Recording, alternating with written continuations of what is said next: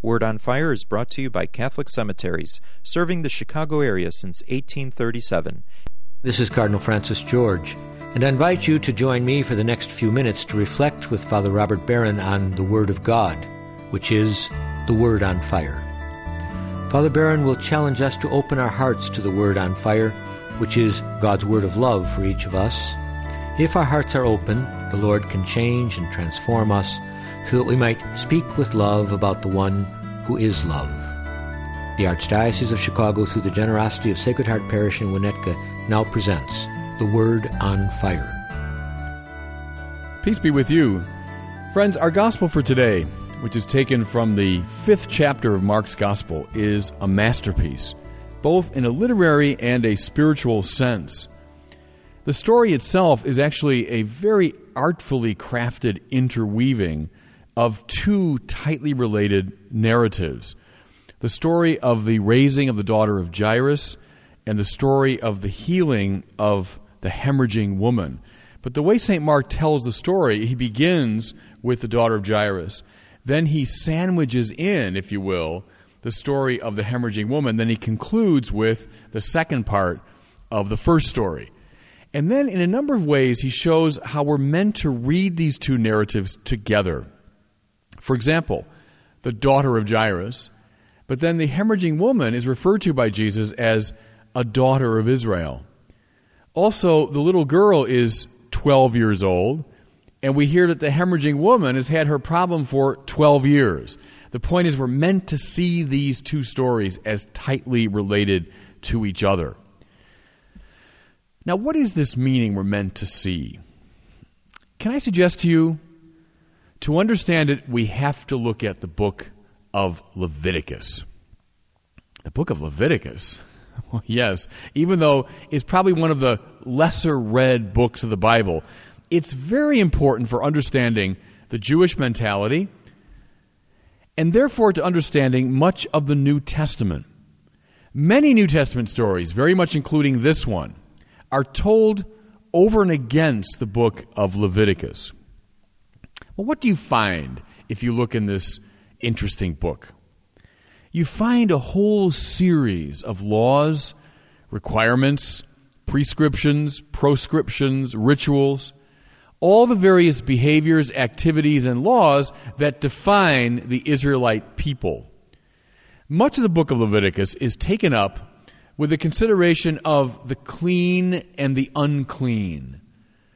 Which animals can be eaten, which can't? What kind of situations must be avoided? What kind of things make you unclean? What do you have to do to be rendered clean thereafter? All of those questions are explored in the book of Leviticus. And now I realize when we read it today, it can strike us as peculiar, this sort of odd historical artifact. Well, to be fair, every people has some version of the book of Leviticus. You know, every people, every group would have some set of laws and rituals and behaviors and prescriptions by which they are defined as a people. And you know what? Push it further. Even those parts of Leviticus that we find probably most amusing or puzzling, all those lists of clean and unclean foods. Well, come on. We've got our own book of Leviticus. Go through most health magazines. Watch television shows and commercials. We have all kinds of lists of proscribed foods, foods that we think are unclean, unhealthy. And, you know, if you look in Leviticus, a lot of the things they say not to eat are good not to eat. A lot of the behaviors they say not to engage in are actually good not to engage in. So we have our own version. Every culture has some version of the book of Leviticus. But I want to draw your attention to two passages in Leviticus that have a bearing on this gospel. Here's the first one. If a woman has a discharge of blood for many days, all the days of the discharge she shall continue in uncleanness. Every bed on which she lies during all the days of her discharge shall be treated as the bed of her impurity. Everything on which she sits shall be unclean. Whoever touches these things shall be unclean. Okay, now we see why, in Mark's story, a woman who has had a discharge, this physical problem, for 12 years has much more than simply a medical difficulty. For people who take the book of Leviticus seriously, this woman was a pariah. Imagine, she is for 12 years unclean. Everything she touches is unclean. Anyone that comes in contact with her is rendered unclean. Whatever she sits on, lies on, is unclean. This woman would be excluded from every aspect of Israelite life, community, worship, everything. Mark is presenting us with a woman in a very dire situation. What did she do? In her desperation, she hears of Jesus coming by, and so she reaches out just to touch his cloak in the hopes that it might cure her. Now again, in light of Leviticus, this move, and she knows it, this move would render Jesus unclean. Whoever touches an unclean woman himself becomes unclean. But what happens instead? Something extraordinary. She, in fact, by this touch, is healed and thereby rendered clean. Thereby rendered capable of reinserting herself into the community and society and religion of her time. She's restored to life, yes, physically, but also morally, spiritually, psychologically. What should go in one direction, she makes Jesus unclean, in fact goes in the other direction. Jesus makes her clean. Now, consider the second story, the one that's interwoven with this account.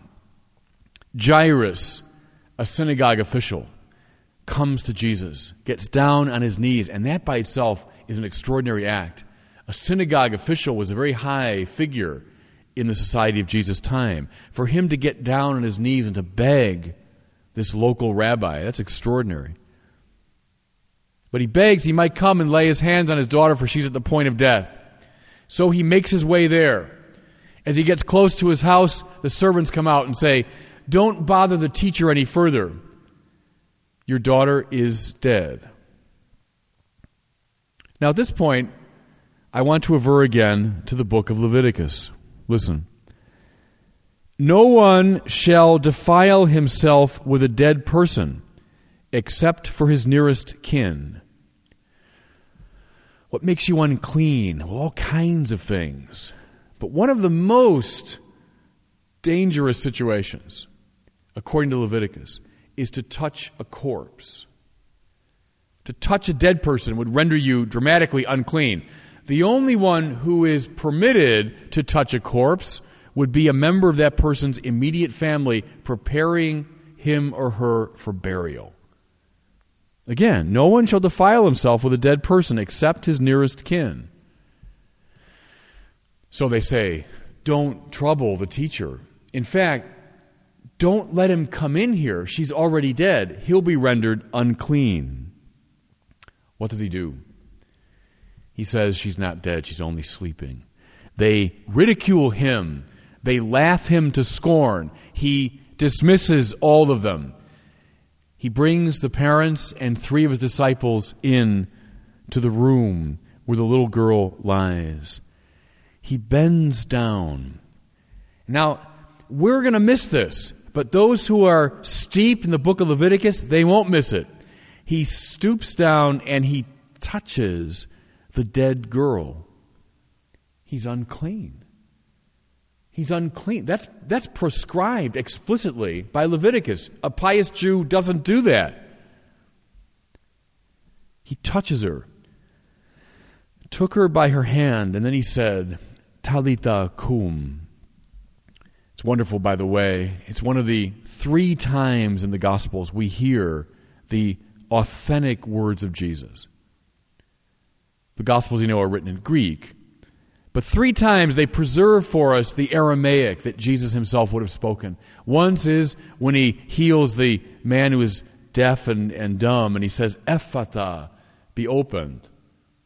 A second time is when from the cross he says, Eli, Eli, lama sabachthani, God, my God, why have you abandoned me? And the third time is right here. And how beautiful. Talita kum. Little girl, get up.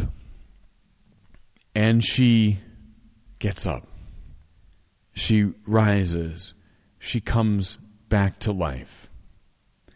Again, notice the parallel. In the hemorrhaging woman, she reaches out and touches Jesus. Normally, that would make Jesus unclean. Instead, she becomes cleansed and brought back to life. Here, the same thing. Jesus reaches out and touches a corpse, touches a dead person. Normally, that would make him unclean. But in fact, it brings her back to life, renders her clean. So what's the point of these stories? What's Mark trying to tell us?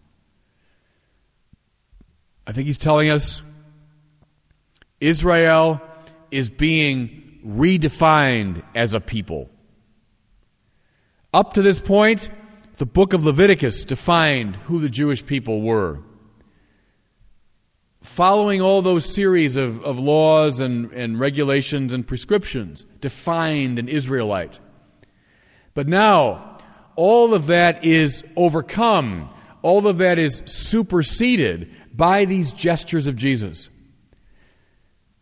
How often, by the way, in the Gospels, we hear a commentary upon this? Remember, we hear, Jesus thereby renders all foods clean. Well, that was a major preoccupation of Jews of Jesus' time. Which foods were clean, which were unclean. He says, that's got nothing to do with your holiness, nothing to do with who you really are spiritually. Remember the great scene in the Acts of the Apostles? Peter is dreaming and he has this great vision of a sheet being lowered. And on the sheet are all these different animals, clean and unclean. And he hears a voice saying, take, slaughter, and eat. Well, he's a pious Jew. He follows Leviticus. You don't eat unclean animals. Slaughter and eat, the voice says. Peter realizes that his deepest spiritual identity now comes not from these rules of Leviticus, but they come from a relationship with Christ. Oh, and how often Paul, throughout his letters, engages in a polemic against the law in favor of faith. What's going on here? The church, which is the new Israel, is being defined now in relation to Jesus. It's not so much the regulations of Leviticus that matter. Now it is our relationship to Him. That we do what He does. And what does He do?